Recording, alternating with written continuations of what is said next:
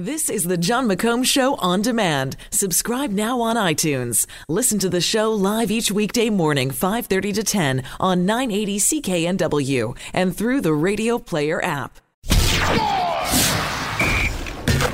Now, Squire on Sports.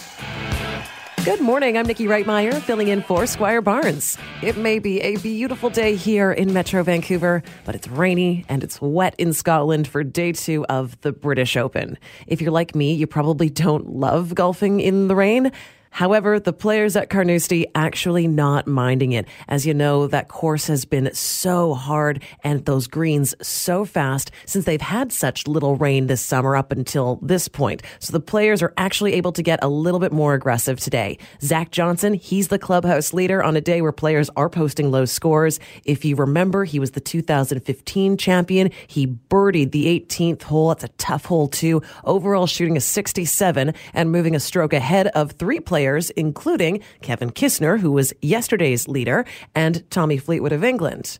How are the other big dogs doing? Okay, Rory McIlroy, he's only 2 strokes back after shooting his second straight 69, and Tiger Woods is still out on the course on the back 9. I'm Nikki Reitmeyer, filling in for Squire Barnes. Squire on Sports. Catch Squire Barnes tonight on the Global News Hour at 6 and on 980 CKNW.